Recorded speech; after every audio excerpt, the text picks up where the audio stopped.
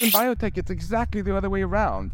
If you had come up with a new medicine and said, this cures cancer, it's awesome, you can't just go sell it in the supermarket. The Munk debate focused on AI safety, and it was absolutely extraordinary.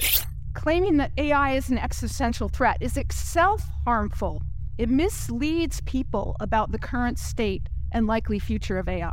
I've been excited to put together this show for some time now. It's spicy. Apologize, I'm going to be cursing more in this show than I normally would.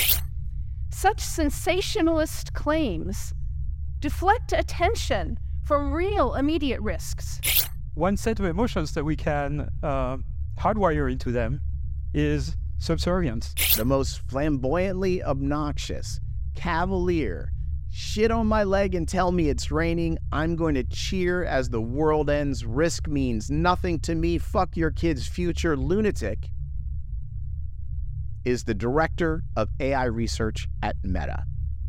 His name is Jan LeCun. Of course, if it's not safe, we're not going to build it, right? I mean, would you build a bomb that just blows up randomly? No, right?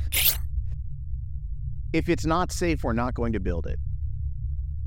What a total load of shit.